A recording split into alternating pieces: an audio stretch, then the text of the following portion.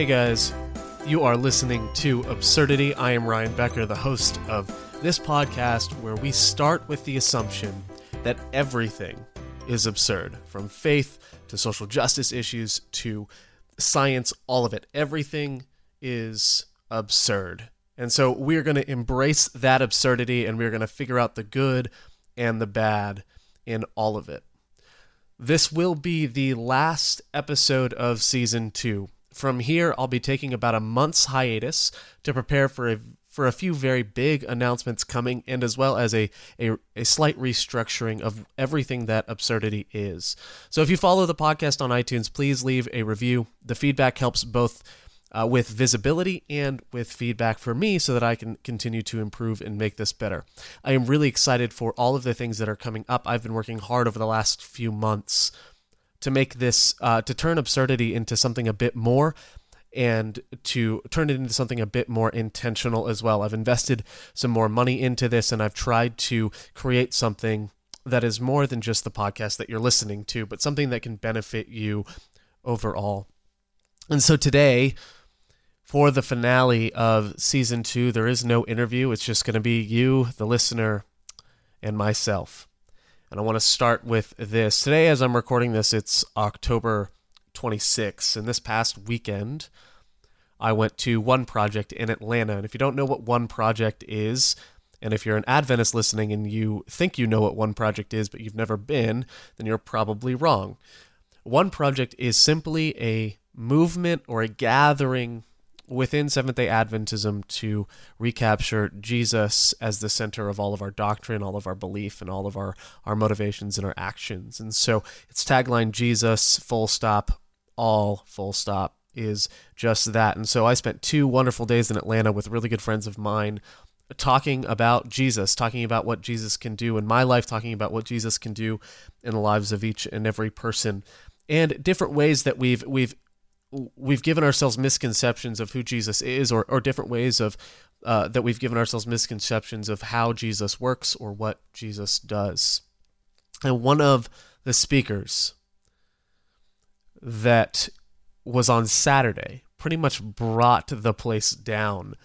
So we were in a Maggiano's, which is an Italian restaurant, kind of an upscale Italian restaurant, and we're sitting at all around tables and in groups of about 5 or 6, and different speakers would come up through the day. They would speak for about 20 minutes, and then you would have another 20 minutes to respond to that by having a time of discussion at your tables. So there were questions that you could answer to kind of provoke conversation with your tables.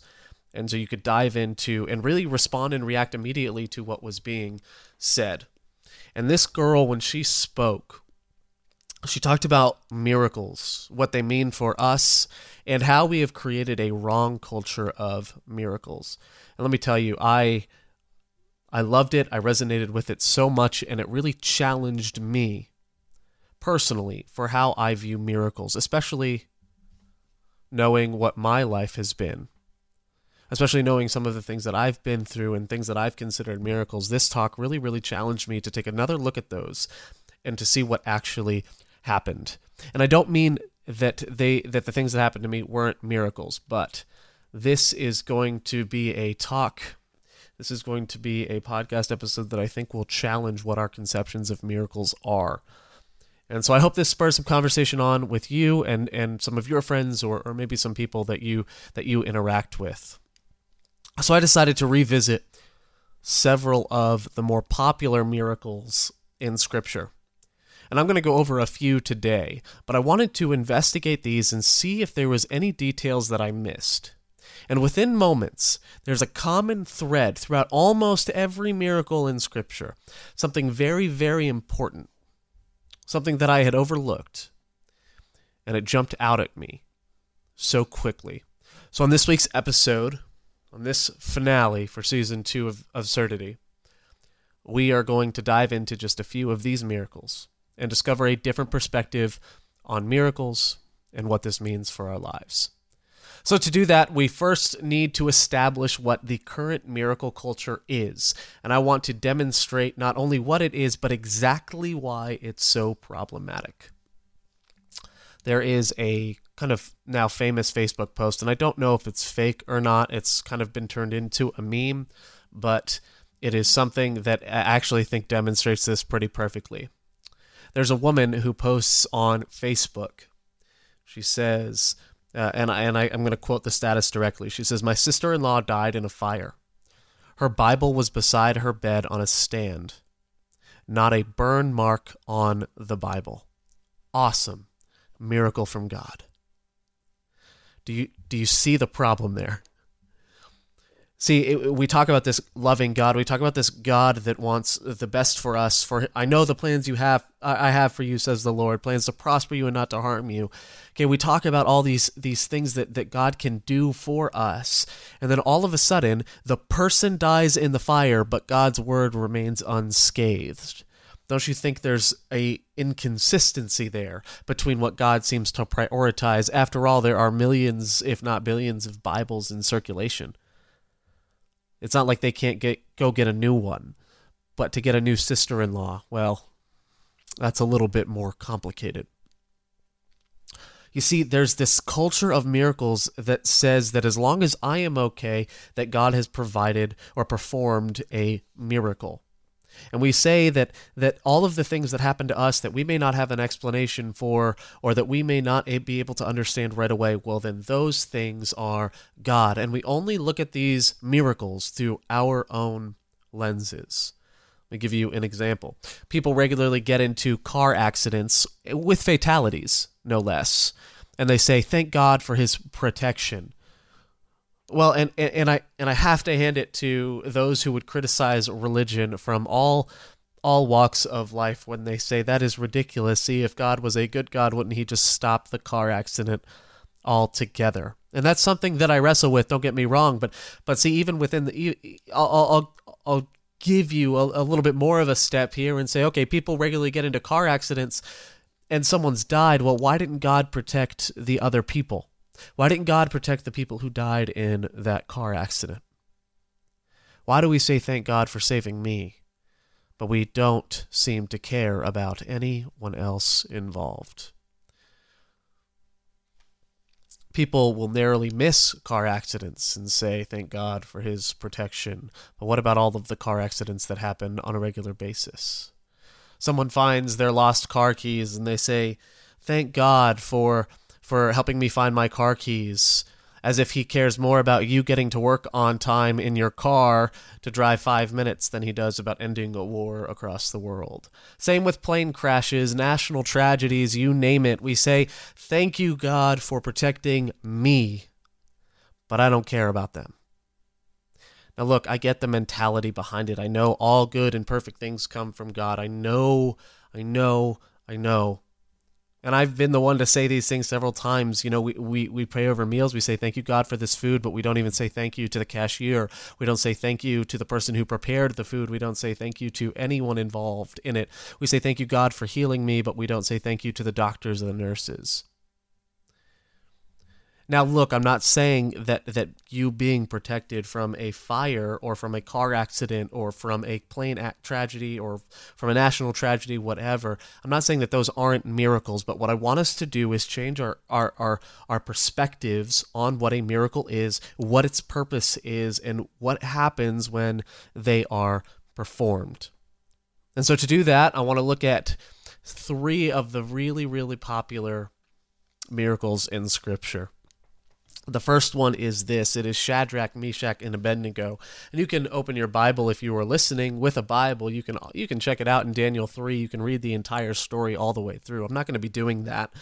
I just want to give you kind of a picture of what's going on. See, Shadrach, Meshach, and Abednego, and if you've watched VeggieTales growing up, then you know him as a bumblebee.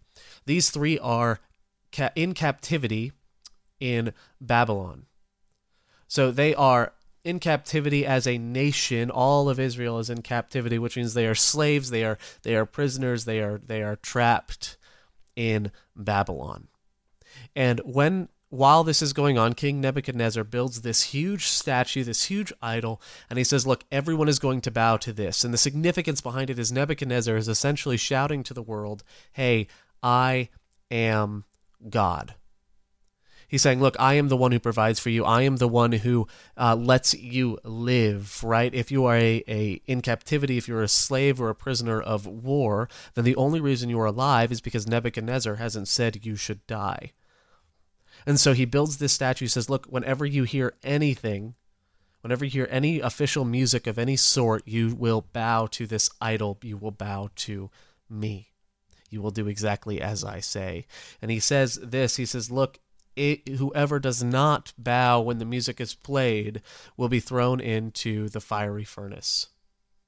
Now, this is really significant because when you make a decree as a king, you have to follow through on it, and Nebuchadnezzar liked Shadrach, Meshach, and Abednego.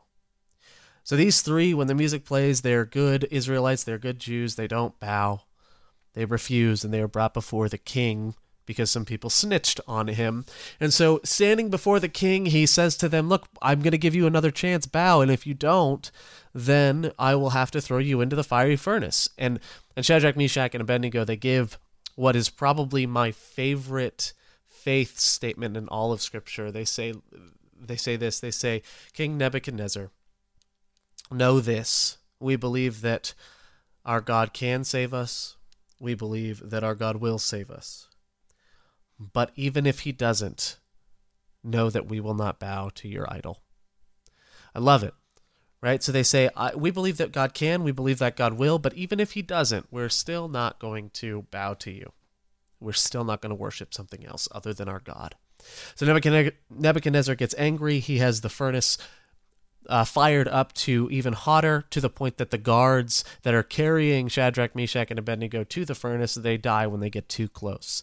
The three are thrown in the furnace, and then instead of burning, it says that a fourth man appears in the furnace with them that has an appearance like, and depending on what translation you read, an appearance like a son of the gods or the Son of God.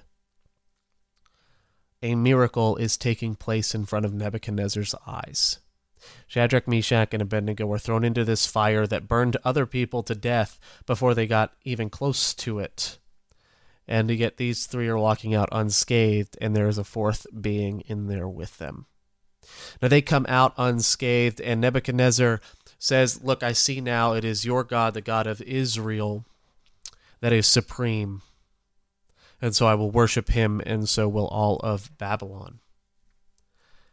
Now here's the thing about that story. We say, man, what a miracle. What a miracle that Shadrach, Meshach, and Abednego's lives were saved. But hold on. At the end of this miracle, Shadrach, Meshach, and Abednego are still captives. Their life circumstance did not change. Nothing about their freedom was given. In fact, if Nebuchadnezzar hadn't changed his mind suddenly, chances are they would have just been put to death a different way. Look, see, there's this weird thing that we say miracles come and they change our lives. They do all these things, but here, right as we look at Shadrach, Meshach, and Abednego, we say, no, he just saved them from one particular instance, but the rest of their lives still sucked. Like, can we be honest about it? They still sucked. They're still in captivity in a foreign land they don't call home.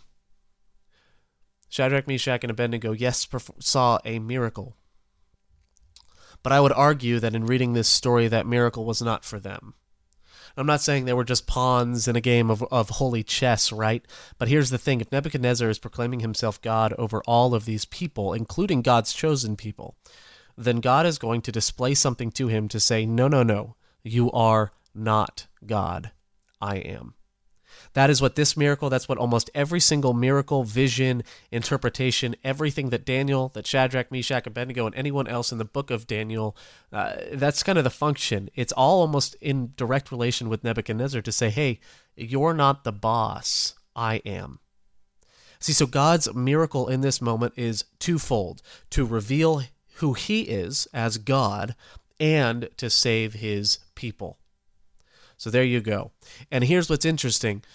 There are people who read this story and they say, wow, Shadrach, Meshach, and Abednego, their faith was so great they didn't bow, they didn't do all these things. And yet, if every other Jew in captivity bowed to that idol, God still moved. God still acted and protected them from having to bow ever again. So even in their act of defiance, God still worked to reveal himself to Nebuchadnezzar. All right, so that is miracle number one. And the thing to note about that miracle is twofold. Number one, that God did this miracle to reveal himself to Nebuchadnezzar and to protect his people. And number two is that after God performed this miracle, God's people were still in captivity. Now I want to look at John 5, and this is the famous healing on the Sabbath. This is the paralytic of Bethesda. Now, if you don't understand anything about the pool of Bethesda, kind of here's how this one works. There was this pool in Rome that was rumored that if you ever saw the water move, if you ever saw a splash happen or anything like that, even though no one was in it, the first person to get into that water, to touch that water, would be healed. Now, there was a man there who had been a paralytic for 38 years. Now, he was not the only one that was around this pool. There were several. There were several people around this pool. And so the paralytic is there. He's waiting for his chance, but because he can't move, because he can't walk, he is always last. He's never the first person to get into the water. Now, I'd be interested to know if he'd been waiting for this for however many years. He could have been waiting by this pool for 1 year, for all 38 of them, for 15 years. It doesn't really matter. I'm just curious to know if it really worked, because so many people would wait around it, and obviously someone would get there every time. But oh well, I don't know. We're not given that kind of information. But I do want you to notice something very interesting about the paralytic's encounter with Jesus when he comes. So check this out. I'm going to read this to you directly from Scripture. And here's what it says in John 5, verse 6. When Jesus saw him lying there and knew he had been there for a long time, he said to him, "Do you want to be healed?" The sick man answered him, "Sir, I have no one to put me in the pool when the water is stirred up, and while I'm on my way, another steps down before me." And Jesus said to him, "Get up, take your bed, and walk." And at once the man was healed, and he took up his bed and walked. Now listen to me very carefully. There is this movement, this part of the current culture of miracles that we have, that says that the greater faith you have, the more likely it is that Jesus is going to perform a miracle for you. We say, look, if only you would have more faith, if only you would pray more, if only you would do this, and if only you would do that, if only you would read your scripture more, if only you would do more community service, if only you would pray for others more, if only you would confess your sin more, if only. And yet right here, in the beginning of John, what we see is something completely opposite of that paradigm. Right here in John 5, we say a paralytic who never prayed, never asked Jesus to heal him. And even when Jesus said, "Do you want to be healed?" the paralytic did not say yes. Now, his answer was yes overall, but he didn't even directly say, he didn't say, "Yes, I would love to be healed." He simply said, "Yeah, I've been trying to get into this water for so long, and it hasn't worked out." That's what he says. He just says, "I've been trying, but nothing's working." And Jesus heals him. The paralytic didn't have faith. The paralytic didn't say anything at all, or didn't do anything at all to warrant Jesus responding to his sickness and to his ailment. Are you seeing the culture-shattering paradigm here? Jesus' healing, Jesus' ministry, and Jesus' miracles are not dependent on the amount of faith that you and I have. They're not. Which means that just like in Daniel, the miracles have to have a different purpose. They are not a reward for your faith. They aren't. And so we need to stop this thing that says that only those who would believe in Jesus, or only those who would have faith in Jesus, can have a miracle performed for them. That is not what Jesus is about. What Jesus' miracle does is it reveals Jesus, period.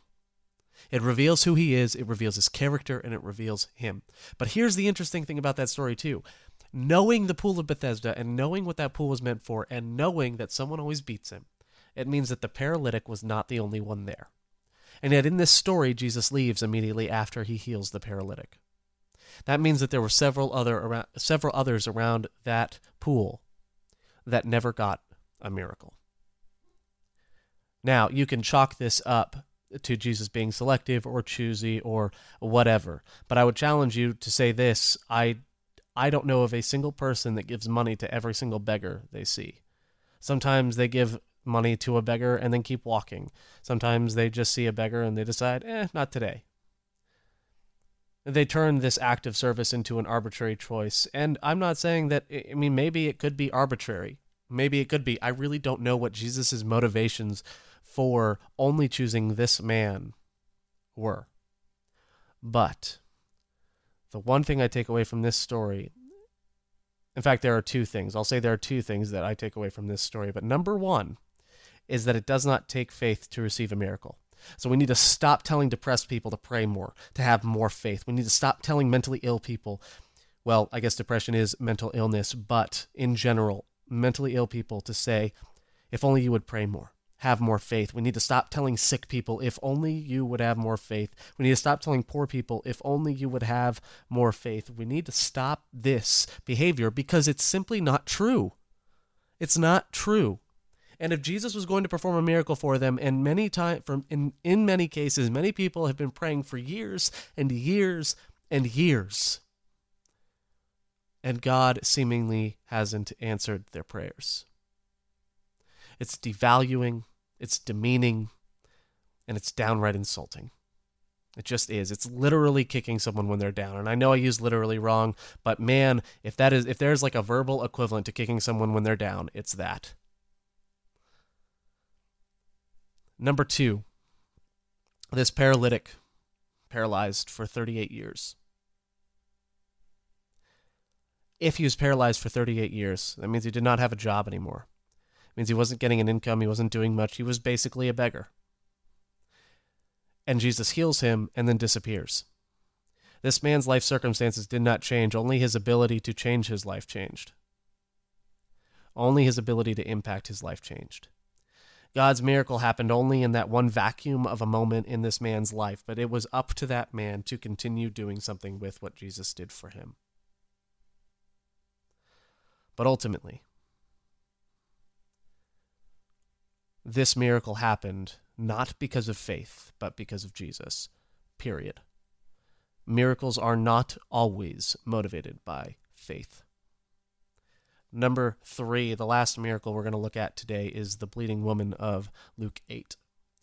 Now, what I find interesting about this story, the woman who was bleeding for 12 years, is that it actually is an interruption in Scripture.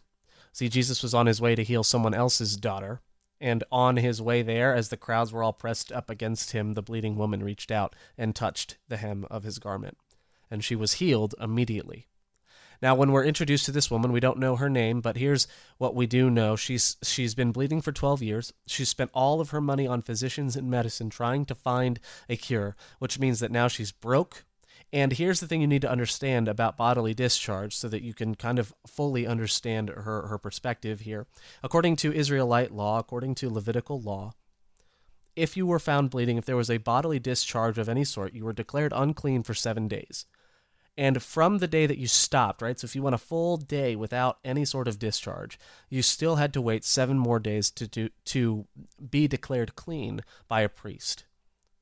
And so, here's this woman who has been bleeding for 12 years, which means that even from the day that she is healed, she'll still have to wait 7 more to be declared clean. And when you are declared unclean, you cannot be touched. You cannot touch anyone else. You can't do anything like this. You cannot essentially, you can't be loved. You're an outcast. No one wants to be near you because no one wants to catch what you have. No one wants to get leprosy. No one wants to start bleeding themselves. No one wants to catch some infection because they've touched someone with a bodily discharge. So this woman, 12 years, is abandoned, depressed, alone. She can't connect with her family. She's broke, can't get a job, can't hold a job. Right? She is all alone and isolated for 12 years, looked at with scorn and looked at like she is the embodiment of a plague herself. And yet here's what she does. She crawls through the crowd of people that are pressing in on Jesus. And what I love about this is it means that she is breaking all of Old Testament law to get to Jesus. She is literally breaking the law by touching people, because the only way to get to Jesus is to touch them, is to push them out of the way. Whether it's crawling through their legs, whatever it may be, she is pushing people to the side to touch and reach out to Jesus, which means that she is breaking the law to get to Jesus. So that's the first thing to note. The second thing to note is that for all of the people in the crowd that were pressing in on Jesus to see a miracle, to see something happen, or maybe for him to do something nice for them, none of them receive a miracle here. Only the woman does. All of these people pressing in on Jesus, and it's only the woman who broke the law that gets the miracle. I love this. Now, he does say your faith has made you well. And so here is a miracle that does happen in response to someone's faith. But this is not 100% of the time. We just showed you a story in John 5 where a miracle happened, and it did not happen because of someone's faith. And yet this bleeding woman breaks Old Testament law, is declared a sinner among sinners because of it, right? Like no one can touch her, no one can get near her, she can't touch anyone else, and yet Jesus still heals her. But here's what's important. He doesn't give her a job. He doesn't mend any of the relationships with her family. He doesn't do anything to make her life better other than heal her. Which means that after this day ends, she still has to wait 7 days to be declared clean by a rabbi or priest. She still has to find a job. She still has to get work. She still has to figure out what to do. And I guarantee you there are going to be some people that doubt anything that she said. And yet here's a woman who broke the law and she is healed. But her life circumstances remain unchanged. The common thread throughout all of these stories is that the miracle did not change life circumstances. It simply happened almost in the vacuum of a moment. For Shadrach, Meshach, and Abednego, they stayed in captivity. For the paralytic of Bethesda, he had to rebuild his life. And he had to convince all of the priests and the rabbis, all of the Pharisees, that he was healed on the Sabbath without getting stoned to death as a result. If anything, Jesus' healing actually put his life in further jeopardy because the Pharisees did not see healing as something that was proper on the Sabbath. And finally, the bleeding woman of Luke 8. Jesus did not give her a job. He didn't give her work. He didn't give her money. He didn't give her anything that would be of practical use to her immediately other than that he healed her. But she would still have to wait 7 days. And he walks away. Her life is better, yes, don't get me wrong, but she's still got a lot of work to do. You see, we look at miracles right now, and we say, God, I thought I had faith. God, I've been praying for years. God, I've been doing all of these things, but we forget two things. Number one, in Scripture, miracles don't happen simply because of your faith. And number two, when miracles do happen, chances are they're not going to change as much as you would expect them to. And not only are they not going to change as much as you would expect them to, you're still going to have a lot of work after it happens. You may have to find a job, right? God may bless you with a car, but you still got to work. And so there's always this question of, well, if God was loving, couldn't he do more? We say, God provided me with a car. Well, why did you lose the first one? Couldn't have God just made sure you didn't lose the first one? But this is what I need us to walk away from this understanding. This is what I need us to at least have a different perspective on, right? I know that this podcast is about conversation. I know that I'm opening up to different perspectives, and so I'm sharing with you the one that I've taken as of late. And it's this: you are not the purpose of miracles. You and I are not the purpose of miracles. We are not the final expression of them. And our goodness or our protection, our salvation are not the express purpose of miracles. And so this claim that God doesn't love us because God doesn't do X, Y, and Z for us, well, we're not the center of the universe. If anything, he would be the center of the universe. And this is what I find interesting, because in John 14:13, Jesus says this. He says, whatever you ask in my name, this I will do, that the Father may be glorified in the Son. that the Father may be glorified in the Son. The primary purpose of miracles is to reveal the character of God. That's it. It is to reveal the character of God. Now, here's what I love. Most of the miracles that God does, whether we see them today, whether we look at them throughout history, whether we look at them in Scripture itself, most of the time that God does a miracle, it has the added benefit of being for our good. So every time that God wants to reveal himself, especially through his people, it ends up being something good for his people as well. Now that's what I love, is that God has found a way in his infinite genius to say, all right, here we go. I'm going to glorify, I'm going to reveal my character to these people. And in doing so, I'm also going to do something that benefits them. That is the true culture of miracles. It is not one dependent on how much faith we have in him. It's not dependent on how long we've been praying or how much we've been praying or the content of our prayers. It's not going to be dependent on how much you go to church. It's not going to be dependent on anything other than when God chooses to act, God chooses to act, and that's God's to decide. So miracles, I think, are some of the most misunderstood in Scripture. Because we've looked at these stories and we've said, I can read this in a page, God, there's no way you can't do this for me. And we forget that in that page was perhaps 20 years, 30 years worth of time that has passed, right? All of Israel sits in captivity for over 600 years in Egypt. That is 600 years. Do you understand how many people lived their entire lives waiting for God to act, and he never did? They were born and they died without ever seeing God move. He didn't rescue them. Rather, he rescued their great-great-great-great-great-great-grandchildren down the line. Miracles are not about you, and they're not about me. They're about God. And now the question that might come from this is, well, why does God deserve it? Well, my question to you would then be, who else does? Who else deserves this? Because God is the only one who is good, or God is the only one who would be deserving of this. You and I certainly aren't, at least not according to the rules of the universe, according to the rules of Scripture, according to the way that we relate to God. And man, if I just look at what I did yesterday, I know that I'm not the one deserving of that glory. And so I'm hoping that by looking at some of these stories, by looking at some of these examples, you can see some of the ways that maybe you have had or taken part in this improper culture, this negative culture around miracles.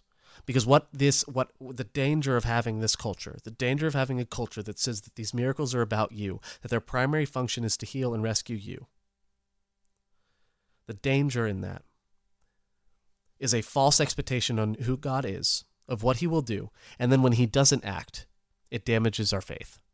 When he doesn't act, we say, God, I thought. Well, the problem is that you were wrong. That was the problem. And that's hard. I know it's hard. I know it's hard to kind of shift in that thinking. And if you don't know about the Father being glorified or miracles serving to reveal God, you can look up on any number of scriptures on the topic of God's glory. You can see all of the times that God says, look, I've rescued you for my glory. I've rescued you that I can be revealed. I've rescued you for my glory. I've saved you, and I protected you, and I brought you up for my glory. God's not selfish, but there's no one else that could be glorified. And what I love is that when he seeks to glorify himself, or when he seeks to reveal himself, he does it with the dual purpose of having it be something that is beneficial to you and to me. So I hope this gives you a different perspective. I hope this kind of changes the conversation around miracles a little bit. And maybe this can help you understand the way that you've seen any sort of miracle in your own life, if you've seen one.